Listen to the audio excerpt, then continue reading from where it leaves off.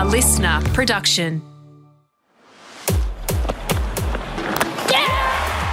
Hey, I'm sports journalist Sam Squiers. Welcome to On Her Game in partnership with PUMA for the Fearless podcast series.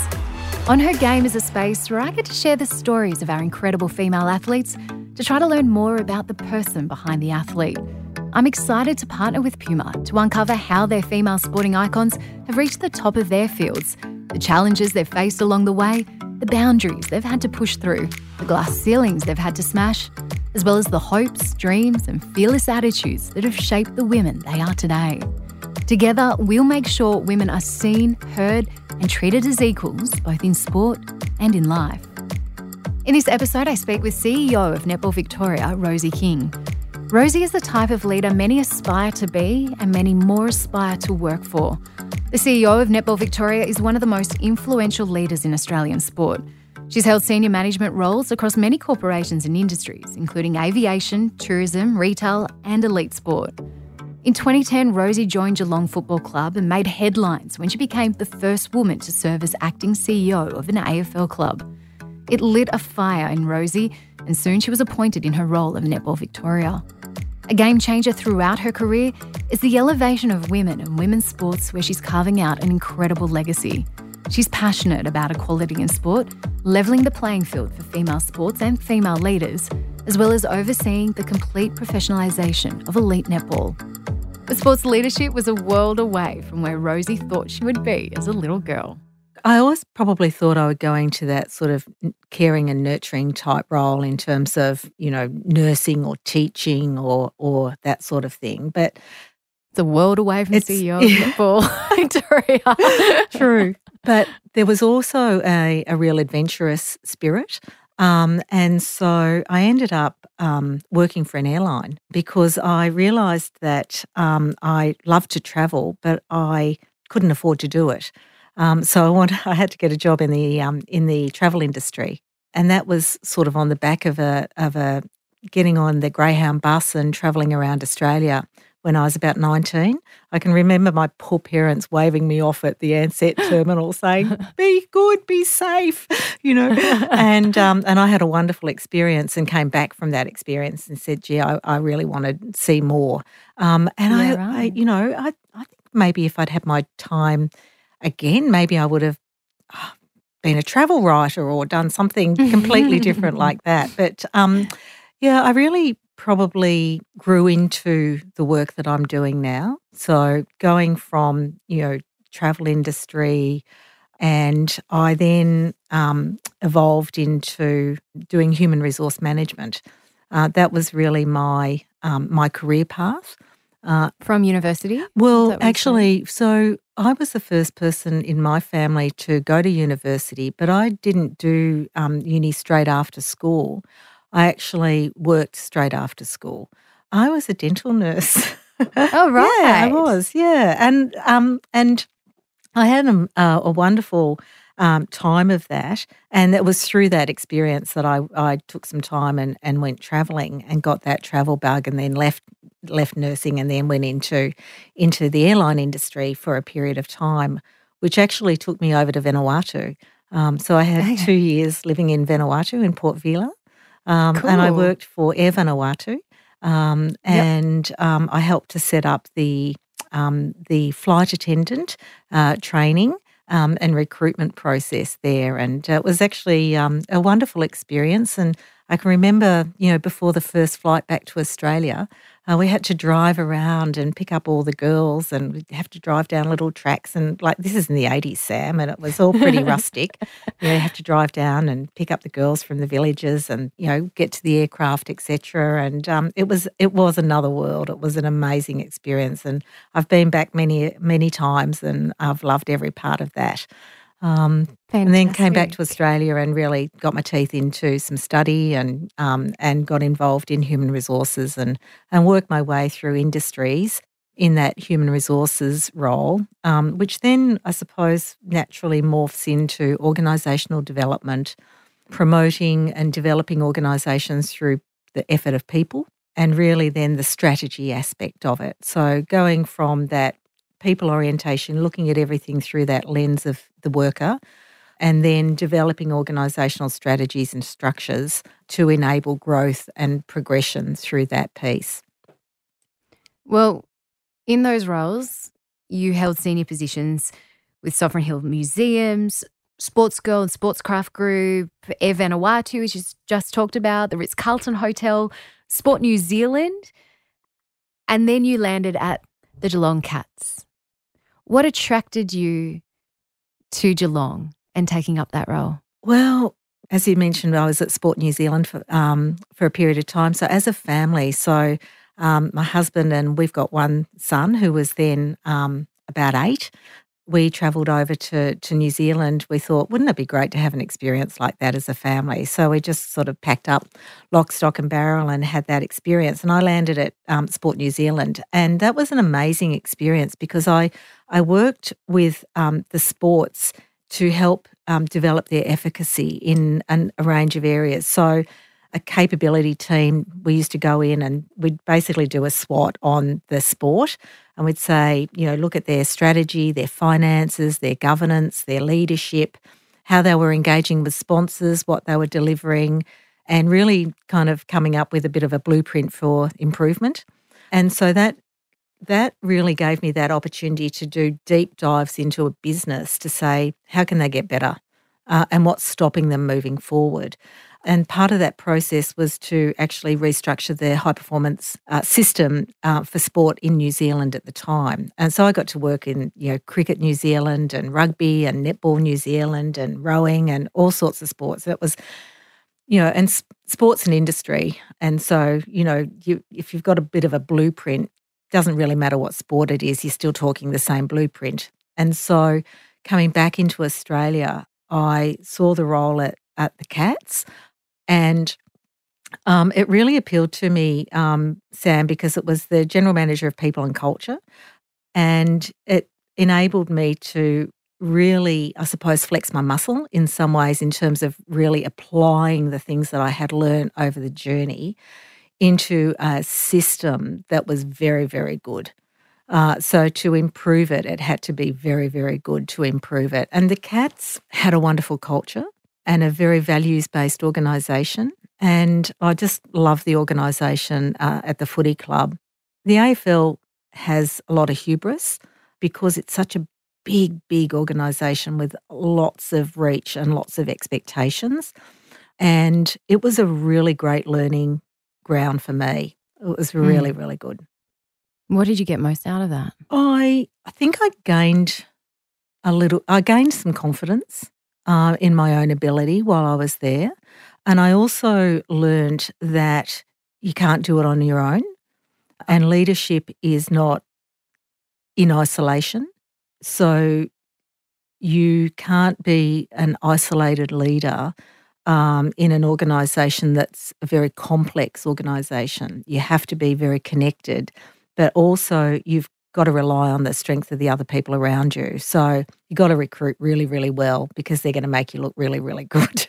The obvious question would be, what was it like being in that male-dominated environment of Australian rules football in a leadership position? It's interesting because one of the things that I think I brought to it was a great deal of care and attention to the individuals, and the care and attention to individuals then has to morph into the care and attention for the team.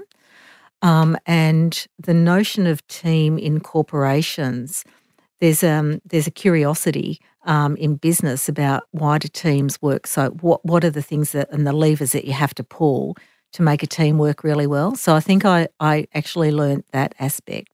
But I was old enough to be the player's mum.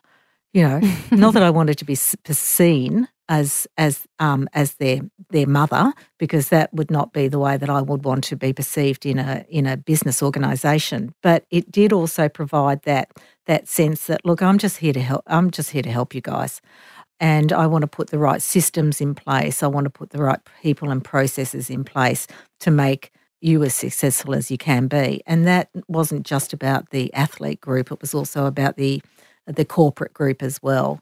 And because I was coming from that people orientation, my views and opinions were regarded, not dismissed, because that was my subject matter expertise.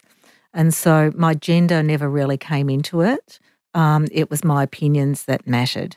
And, I'm forever grateful to the Cats to give me the opportunity to find my feet at that stage of my life. In 2013, Brian Cook took extended leave, the CEO of Geelong Cats. He was doing a course at Harvard, which you've gone on and done as well since. And he gave you the role of acting CEO when he left. You became effectively the first female CEO of an AFL club, which then, of course, it was an acting role, but it made headlines. It made, not every time it makes headlines when someone acts up in an AFL club, but in your case, it did. It's a big responsibility for anyone, but did you find it was even bigger responsibility because your gender, whether you liked it or not, was involved in this? It became headline news. Yeah, it was. Looking back now, I'm glad I didn't know what I was about to sort of step into. I always felt that I would get, found out for being a fraud in terms of my intellect or my capacity or those sorts of things. Of course, that's silly, but it's kind of how it all plays out. It's one of those, the crazy monkey that jumps around in your mind in the middle of the night. And so when Brian asked me if I would take on the role, my immediate reaction was, gosh, Cookie, do you think I could do it? And he was like, mate, I wouldn't be asking you if I didn't think you could. And I'm almost embarrassed to confess that because it does speak to those feelings of inadequacy and fear when you are offered a tremendous opportunity that's going to take courage to step into.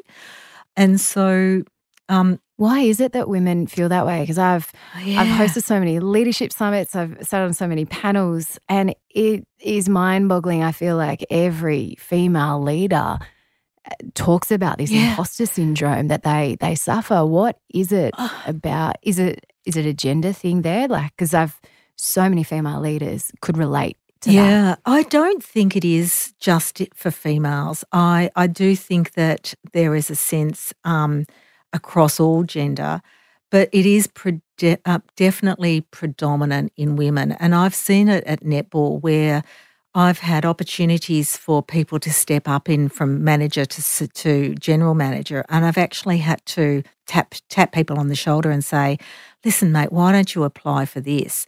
And they react in the same way that I did, Sam. Do you think I could do that, Rosie? It's like, yes, I really do think you could do that.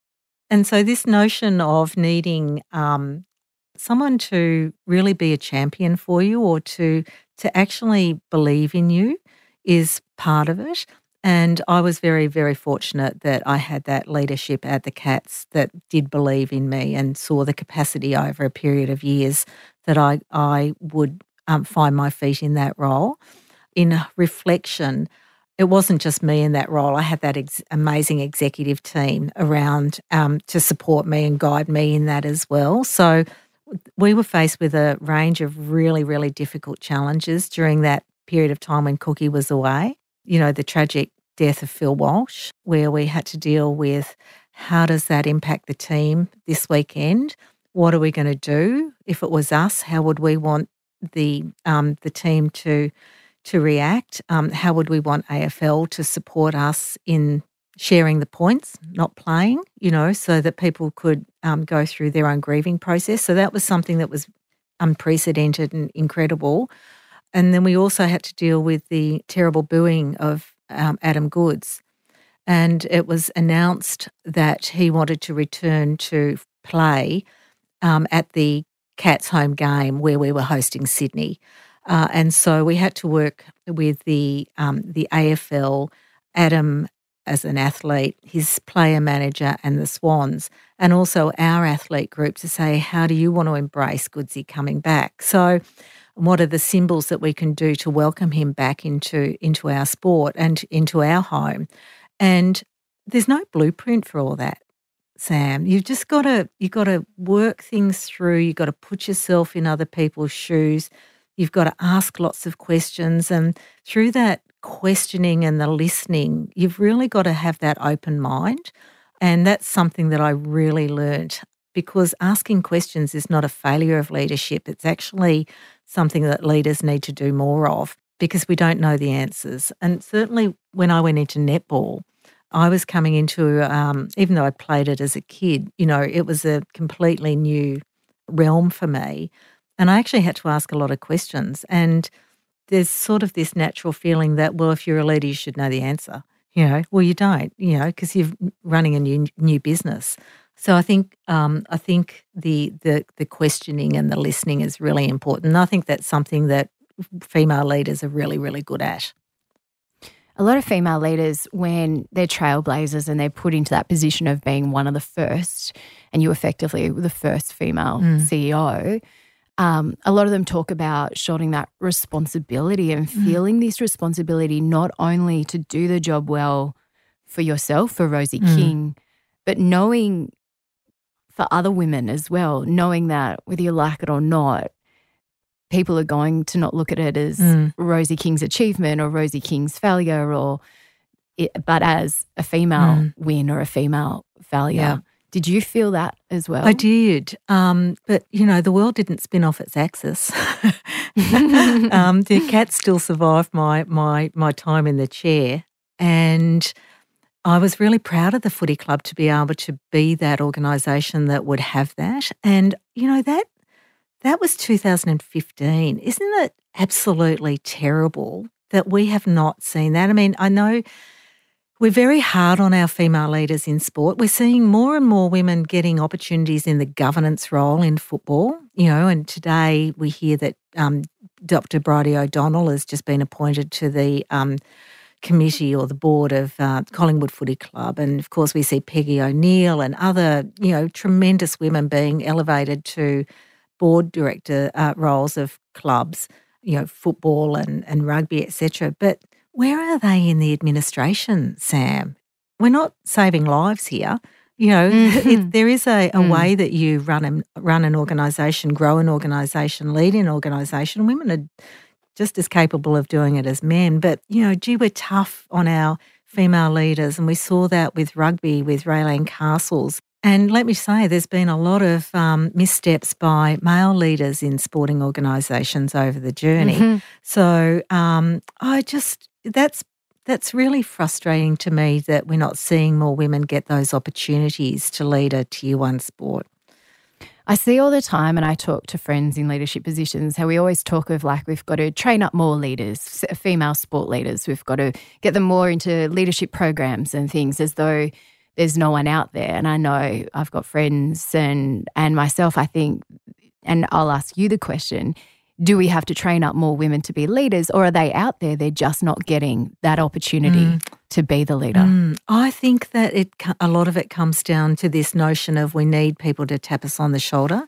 So when I first started at Netball Vic, we did a sort of a listen and learn session, and we actually asked our organisation, which is about 97% female, I actually asked what stops you or stalls your career and what's stopping your progression, and what did they need from me to help them grow and go into higher leadership roles. And it did come back down to we need someone to help us, to elevate us. And, as they say, the rising tide floats all boats.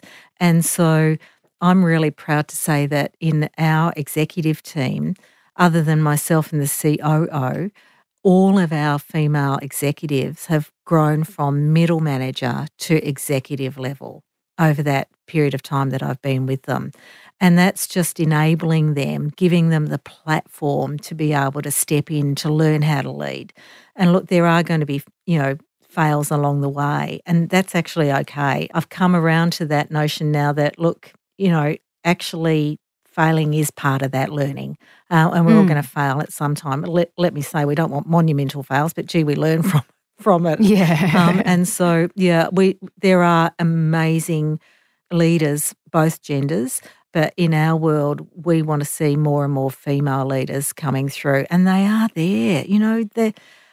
We get stuff done. It's amazing. Is there an unconscious bias then that stops women from getting to those levels? Like, yes, maybe women need or some women need a tap on the shoulder to give that encouragement and to know that they can do that. But, you know, you talk about why have we got so many female leaders? We're getting more in the governance of AFL and in the male sports, but why not in the administration? And you say they're there. Is there an unconscious bias that stops them from getting there? I think there is, but I think there's also, you know, women's lives, and I don't want to be, you know, pro one gender or another, because obviously there are tremendous leaders and people stepping in from all gender, but there is this notion of trade-off for women. So, you know, as working mums, that when you go on parental leave, you have to trade off your level of responsibility to come back into a part-time role that gives you flexibility to, you know, go and pick up kids, drop kids, do whatever you need to do with kids and be that primary caregiver. And I find that there is this view that, okay, if you're going to go away and, you know, have your children, have a family, that then you can only come back in a part-time role, and that can't be at an executive level. And we've really challenged that at Netball Victoria. Two of our executives have gone off and had babies and come back and been part-time executives. And when their time is right and it fits in with them and their family commitments, they've come back full-time. So we've actually done lots of part-time work or job sharing or support, work from home when you need to, etc. And this notion of flexibility has to be something that's really ingrained in an organisation to enable women to have that opportunity to step up. Are you a believer in quotas when you talk about unconscious bias, women needing a tap on the shoulder? Where do you stand on quotas? Okay, I have done a backflip on quotas. Right. So when I was in my previous world of people and culture, I always felt targets were the right approach.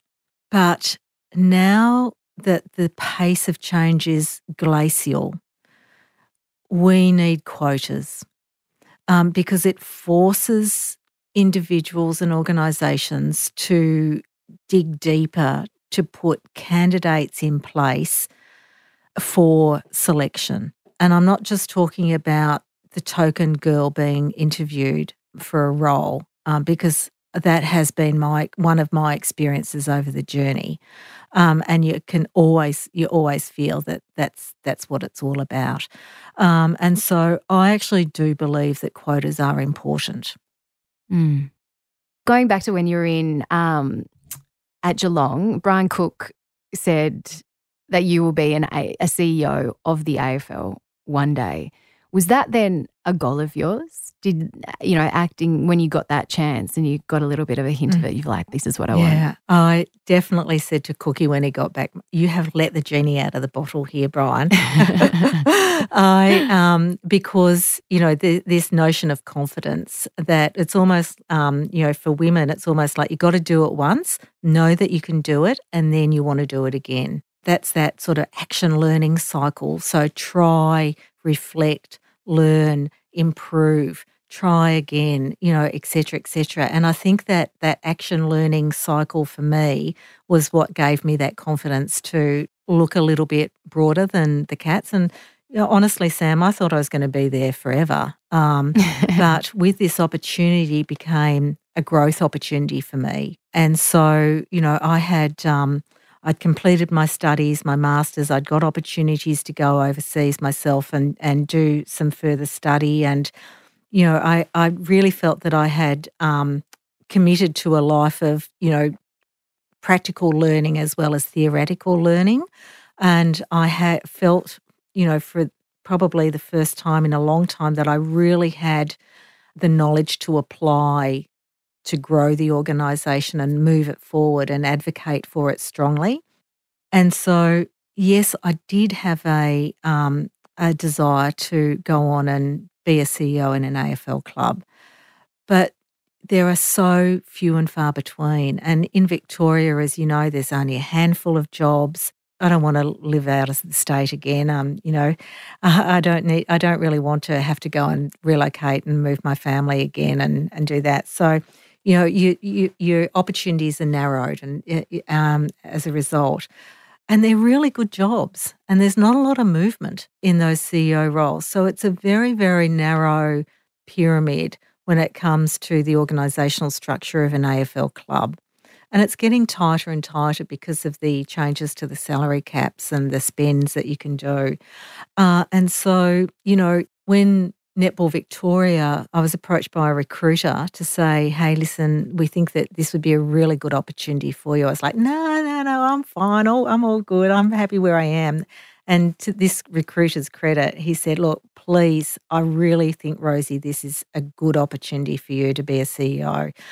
And I asked for 48 hours to do my due diligence. I rang my trusted friends to say, what do you think? I did my due diligence on what I could access to have a look at the organisation and its finances and its strategies, etc. And I actually thought there's some really good challenges here for me. And I have to say, I've loved every minute of it. I have done things at Netball Victoria that I would never have had the chance to do in an AFL club. The advocacy that I've been able to do. We achieved a groundbreaking investment from the state government 3 years ago for the redevelopment of the state home of netball, which was $64 million. And that sort of advocacy at government level and really being able to, probably genuinely articulate why it's so important and the value of our sport to the community was really wonderful. And I have lunch or brekkie or coffee with Brian every now and then still. We're good mates. And, I remember ringing him saying, mate, you can't believe how I've got more members than you have and I've got more money in the bank than you have. This is an amazing sport, and the first year that I was there, we had 115,000 paid up members of netball. That was extraordinary and we had good money in the bank, and that's just because of generations of efforts of women driving our sport across the country, and to their credit, they've set an amazing legacy. What was netball's biggest challenge when you started in that role? I think that there was a real worry at the time of AFLW coming into play, and I would think now that one of the reasons why I may have been an attractive candidate for the job was because of my insights into the AFL world. And netball was nervous about this juggernaut coming in to potentially, take all the netballers to AFLW, and because our organisation is a bottom-up driven sport, so half of our revenue comes from those paying members, which are the people that play or officiate netball. So if our membership base is disrupted or reduced, so is our revenue stream. And the thing that got us through COVID was having some really good cash reserves. So the notion of having disruption coming in was really quite worrying. But what we did was we really decided, look, this is actually a really great thing for women. To have another sport come in and be professional and well organised and give them opportunities, like bring it on. Let girls go and play soccer or footy or, table tennis or, tackle sports or, whatever the case may be. Let them have that opportunity. But if we focus on what we can control, which is making sure that we've got good compliant courts that are safe to play on, not crappy old courts that are cracked with, tree roots popping up, slippery courts in the wet, etc. If we've got our facility piece right, if we've got our umpiring piece right, where we've got good, qualified, confident umpires who are well trained and well briefed, if we've got great coaches that can coach, care, develop people, like people will come back to us. let them go and have their experiences and sample sports like many boys do. Boys tend to sample a lot of sports. I know with my own son, Sam, he played footy, he played soccer, he played cricket, he rode, all of those sorts of things, and he eventually landed on a sport of choice, whereas girls tend not to have that same breadth. And I think it's actually really healthy that they do now. And so we just focus very much on what we could control, how we could influence. And we are seeing it now, Sam, that we are, where our numbers are really good. They're building in all the different cohorts and across the state. We've got just as many people playing netball in regional and rural Victoria as we do in metropolitan Melbourne. And so the numbers are really strong. And we have a great relationship with the other sports as well. So we don't compete. In terms of the elite, like we've obviously had 5 years of the Suncorp Super Netball into the 5th year now, which really elevated it to a new level.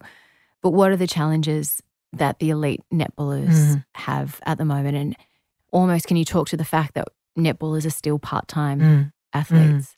How do we break free? We've got to get more money in the system.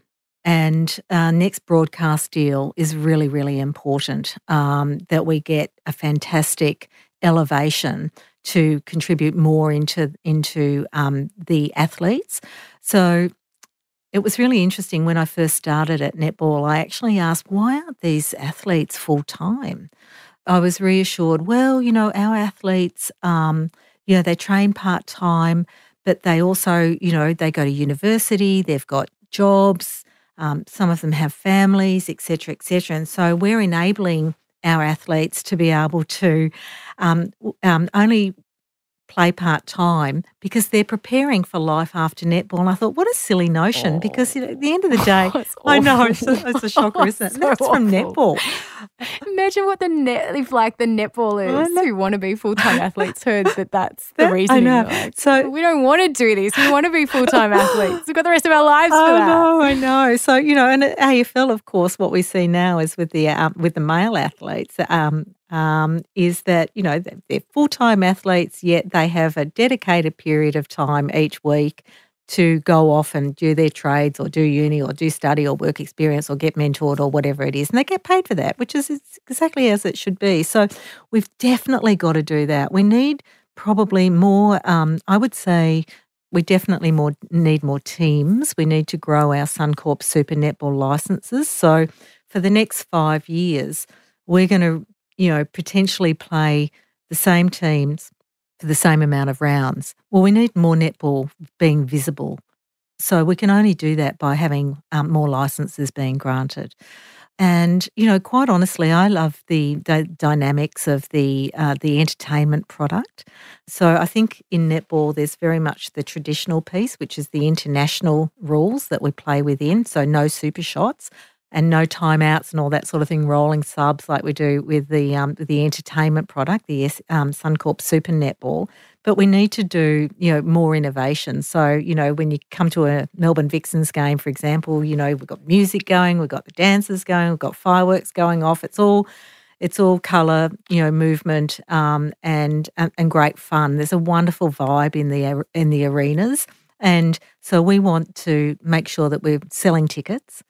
Because the last thing we want to do is broadcast into an empty stadium. So we want to make sure that we've got eyes on the TV and eyes and people in the arenas. So we just can only do that by injecting more and more money into the system.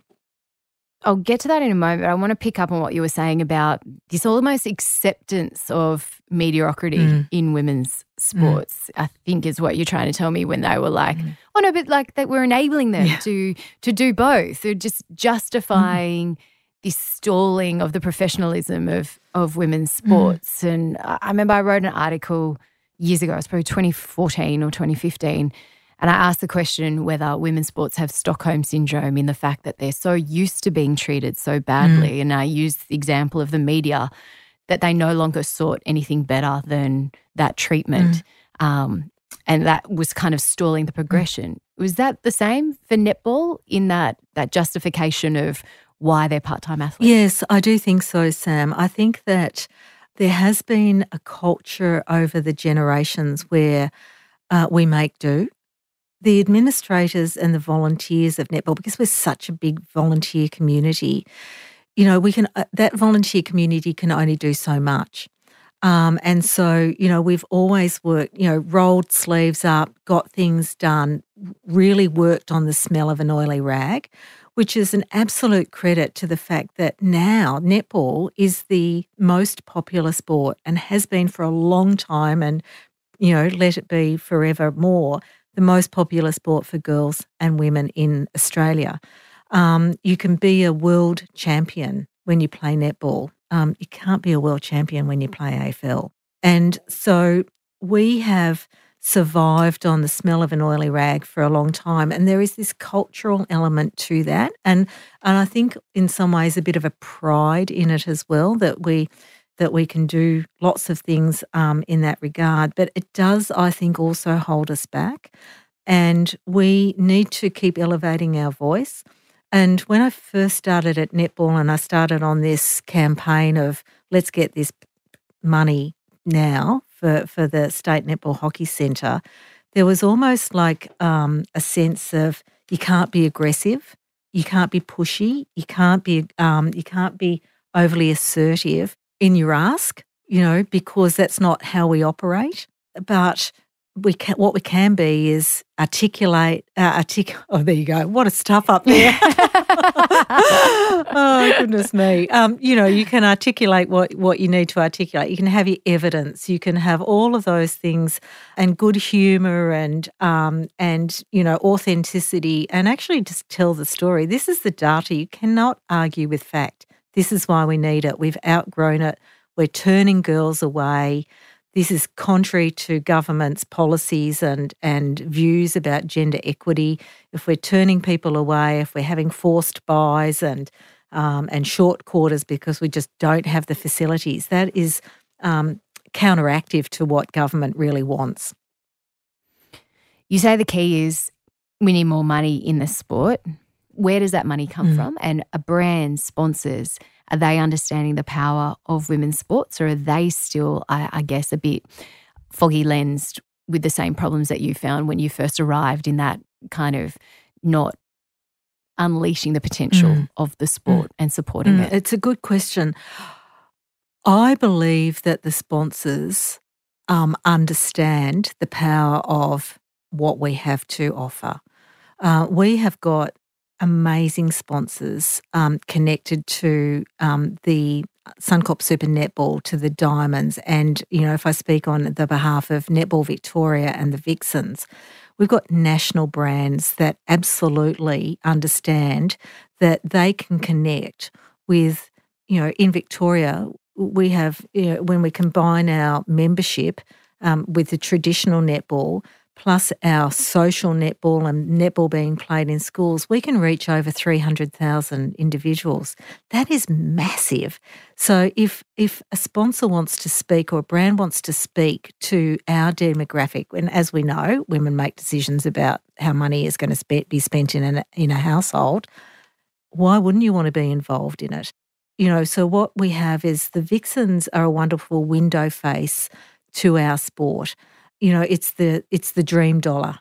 It's that professional athlete, professional sport, nationally broadcast, et cetera, et cetera.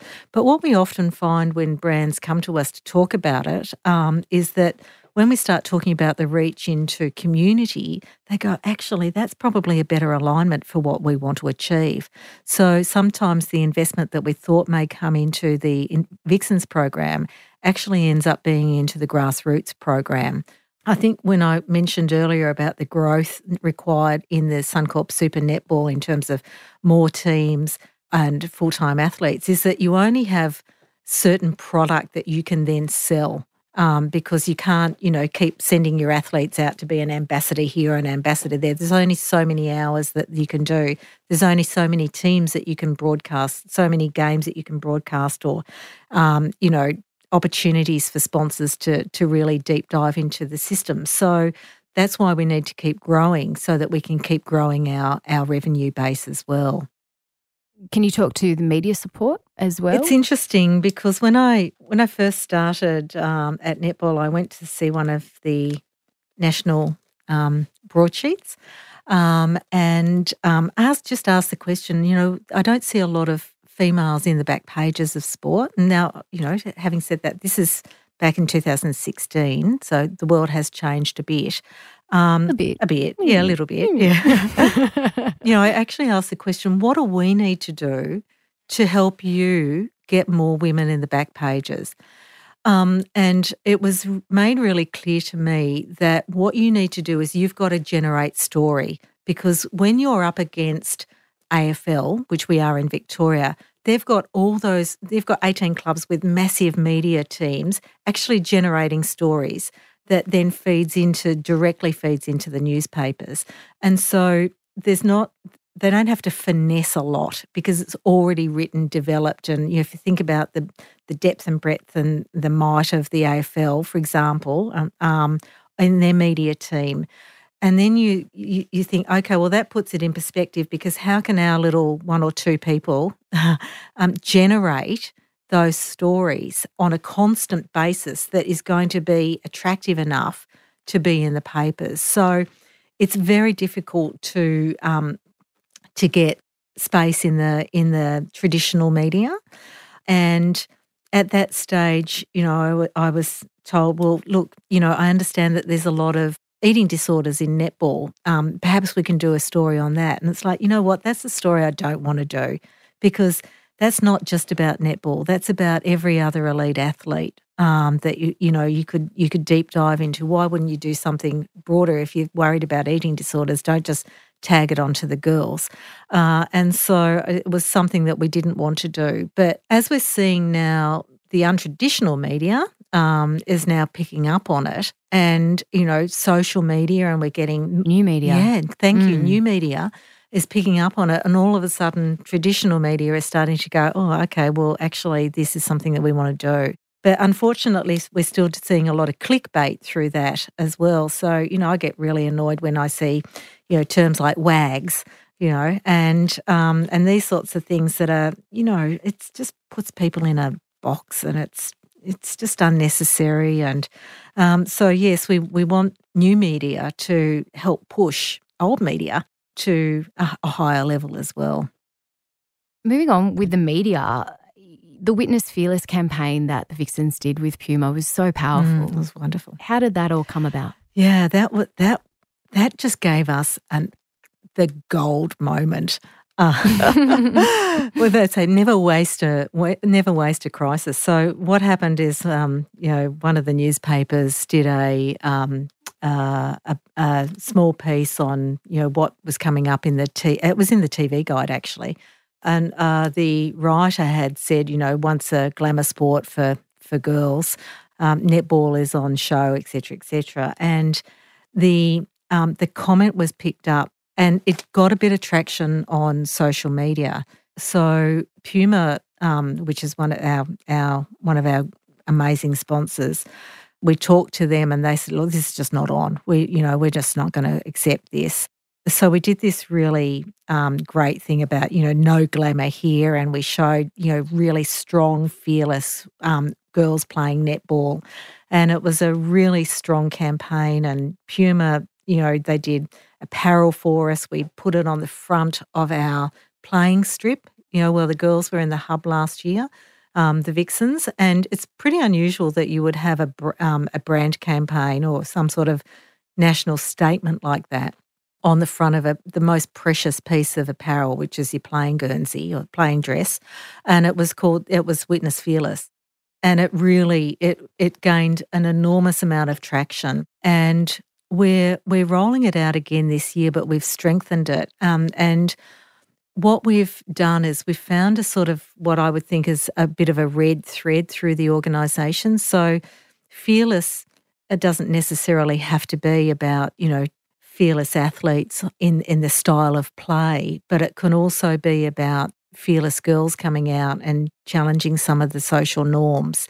It could be a fearless person who has had to overcome adversity or to really put themselves out and be uncomfortable to achieve something. So we're asking people to find their own fearless. And so that'll be right across our system at Netball Vic this year, right into grassroots, right through to the elite level, which is really exciting. Yeah, I've just put up the ad and it says, once just for schoolgirls and workplace bonding, this is now a full glamour sport for many. I guess that shows us as well what we were talking about with the power of social media and new media to say, well, no, like you can't put that in your paper. We're going to call out that behaviour, which I think in the past would have kind of just been dismissed or brushed over or just been like, oh, okay, wouldn't have called it out. But I feel like netball and women in sport have really found a voice. Another recent thing that happened was Ricky Stewart's comments. The NRL Raiders coach made some comments and he said, if you can't have a tough conversation with your players, you might as well coach netball. Those comments were relayed secondhand from Paul Kent on NRL 360. But again, it's almost a really dismissive way of talking about netball. What was your reaction to those comments? Yeah, it's pretty ill-informed really, isn't it? And it does show a level of disregard and dismissiveness. And what was also disappointing about that is that the people who were engaged in the interview didn't have the wherewithal or the opportunity to sort of sit back and say, hey, come on, that's not cool. And let's talk about something in a different way here. But I understand that because when you see unconscious bias or you experience it or you see something that makes you feel uncomfortable or you hear a comment, you have to almost take a bit of a breath and really centre yourself to say, this is not good. And I think all of us have been tripped up along the journey to say, had I had my time again, that's what I would have said or done or demonstrated. And so I can't blame those individuals for not calling it out. But what I do find disappointing that his apology was pretty, disingenuous, and it was, very dismissive and that became disrespectful. Something that you're very passionate about, and this feeds into what we're talking about, because messages matter. The message that Ricky Stewart was sending to the public about little girls, about netball, really matters. Little boys are listening to that. Little girls are listening to that. And it's also making netball seen in a different light. Messages matter, and that's something that you're very passionate about. And that's why you want more statues of female sports stars. Can you talk to that about your statues project that you are so passionate about? I can. And so I did some research about how many sporting women were immortalised in Melbourne versus men, because they'd been to the G and, there's often that, I'll meet you at the, the Warney statue or the whatever statue it is. And I started reflecting on, I don't see many female statues of sports icons. And so I actually did some desktop research, and there are like 27 male sporting icons in Victoria and 3 women. And I was shocked because, yes, messages matter. What symbols are important, that whole seeing is believing piece. And it's not that the males don't deserve it. I'm sure all of those people who were immortalised and many more are very deserving. But, gee, so are the women. And so we started a campaign on International Women's Day this year, which was called Seeing is Believing. And we got some fantastic traction. And since then, I've met with several ministers in the Victorian government and actually asked for a contribution to build a statue of a netballer at the John Cain Arena. So John Cain, who's obviously one of Victoria's previous premiers, he was a great person for gender equality. He was the premier that did a lot around equal opportunity employment, but he was also famously invited to the races. And at the time, back in those days, you had a line where women couldn't cross into the VRC area. And he said, well, look, unless I can take my wife, I'm not coming to the races. So he was a wonderful champion for women and actually, put his efforts where his heart were. And so I just figure, wouldn't it be great to have a netballer out the front of John Cain Arena, which is where the Vixens play our home games, and it is the arena of professional netball in Victoria. And Sam, I'll let you into a secret here. After this little campaign, I was contacted by an organisation called Statues for Equality, and they said, we want to partly fund your statue. And I was like, oh my God, I think this is spam. What's going on here? Yeah. But I actually rang them. And yes, it's a Victorian sculptor and his wife. Their mission is to have more public art, equality in public art around the world. And they recently did a Ruth Bader Ginsburg in New York. They've done a lot of statues. They actually said we would co-fund it. So on the basis of that, I actually went back to government and said, now that I've got co-funding, how about we do two?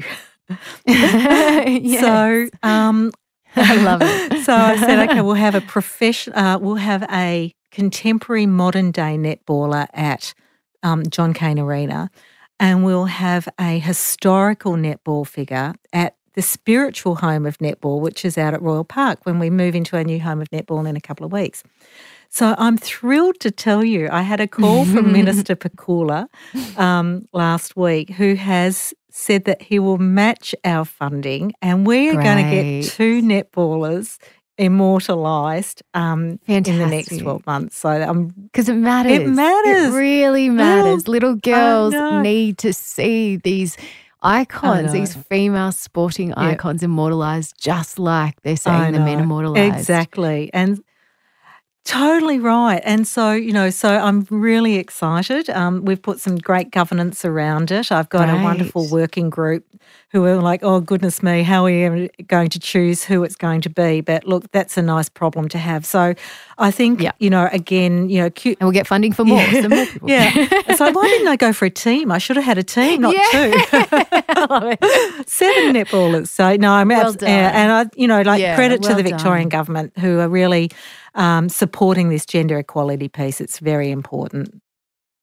When we talk about equality and, we're trying to, I guess with females in male-dominated sports, trying to see growth of the women's games in male-dominated sports. When we look at netball and it is a female-dominated sport, does netball then need to grow the men's side of their game in order to be equal and, I guess, in a way, avoid in the future being hypocritical almost? Yeah, absolutely, definitely. And we work really hard with the Victorian Men's and Mixed League to support them. We are seeing more and more boys playing mixed netball in our competitions. So there are rules around that in terms of how many boys can play on the court at the one time and so forth, and only one boy in each court, in each third, et cetera, et cetera.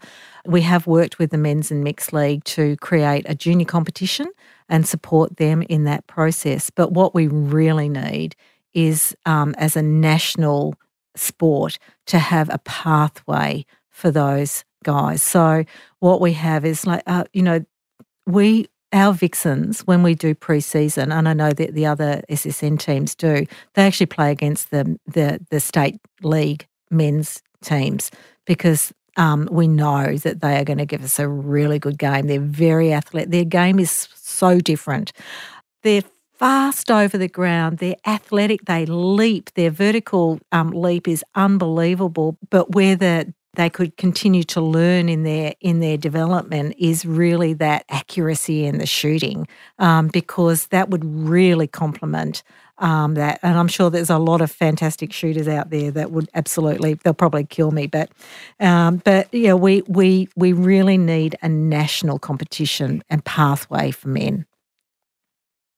If you could be fearless, because I know that's a big theme for you personally and for PUMA, but if you could be fearless about the future that you want to see, What does your future for netball look like? Oh, look. Your fearless future. We are going to grow. We're going to. How many teams? Full-time athletes. Full-time athletes. Those girls, the netballers. Well, at the moment, they're remunerated more than other professional athletes, and I would love to see all professional female athletes getting their fair share of the money that goes around sport and getting the recognition that they deserve. I mean, our female, the netballers, they are actually world-class athletes. Their athleticism is unbelievable, and I can ask a netballer to go out and represent the organisation, speak to schools, go and do a sponsorship piece, and I have total confidence that they're going to represent themselves and the sport superbly. And I just want the very best for them that can be. And there are going to be things that happen into the future that I've got no notion about now, because the world's going to be different. The opportunities are going to be different, and I want more people playing sport, team sport particularly, because I think that sets you up beautifully for life. And I want netball to be respected and feared. And feared. I like that. And if you could go back and tell that 10-year-old Rosie something, you just get one chance to go back in time and give her one message, what would you tell her? Oof, jeepers. I think it's a bit like don't sweat the small stuff. Yeah, probably that, I would say. Don't sweat the small stuff, because it, makes you second guess yourself all along the journey, doesn't it? Don't marry your first boyfriend. Good advice. That's it. Yeah, that's right. Rosie, it's been an absolute pleasure, an absolute game changer when it comes to netball and sport as well. Thank you so much for sharing your story with On Her Game. Oh, thank you, Sam. It's been an absolute delight to meet you. On Her Game was presented by me, Sam Squiers, producer Lindsay Green, audio producer Nikki Sitch, executive producer Jennifer Goggin. This episode was created in partnership with PUMA for the Fearless podcast series. To stay up to date with their incredible female sporting icons, follow @PUMAAU on Instagram. And remember, stay fearless. Listener.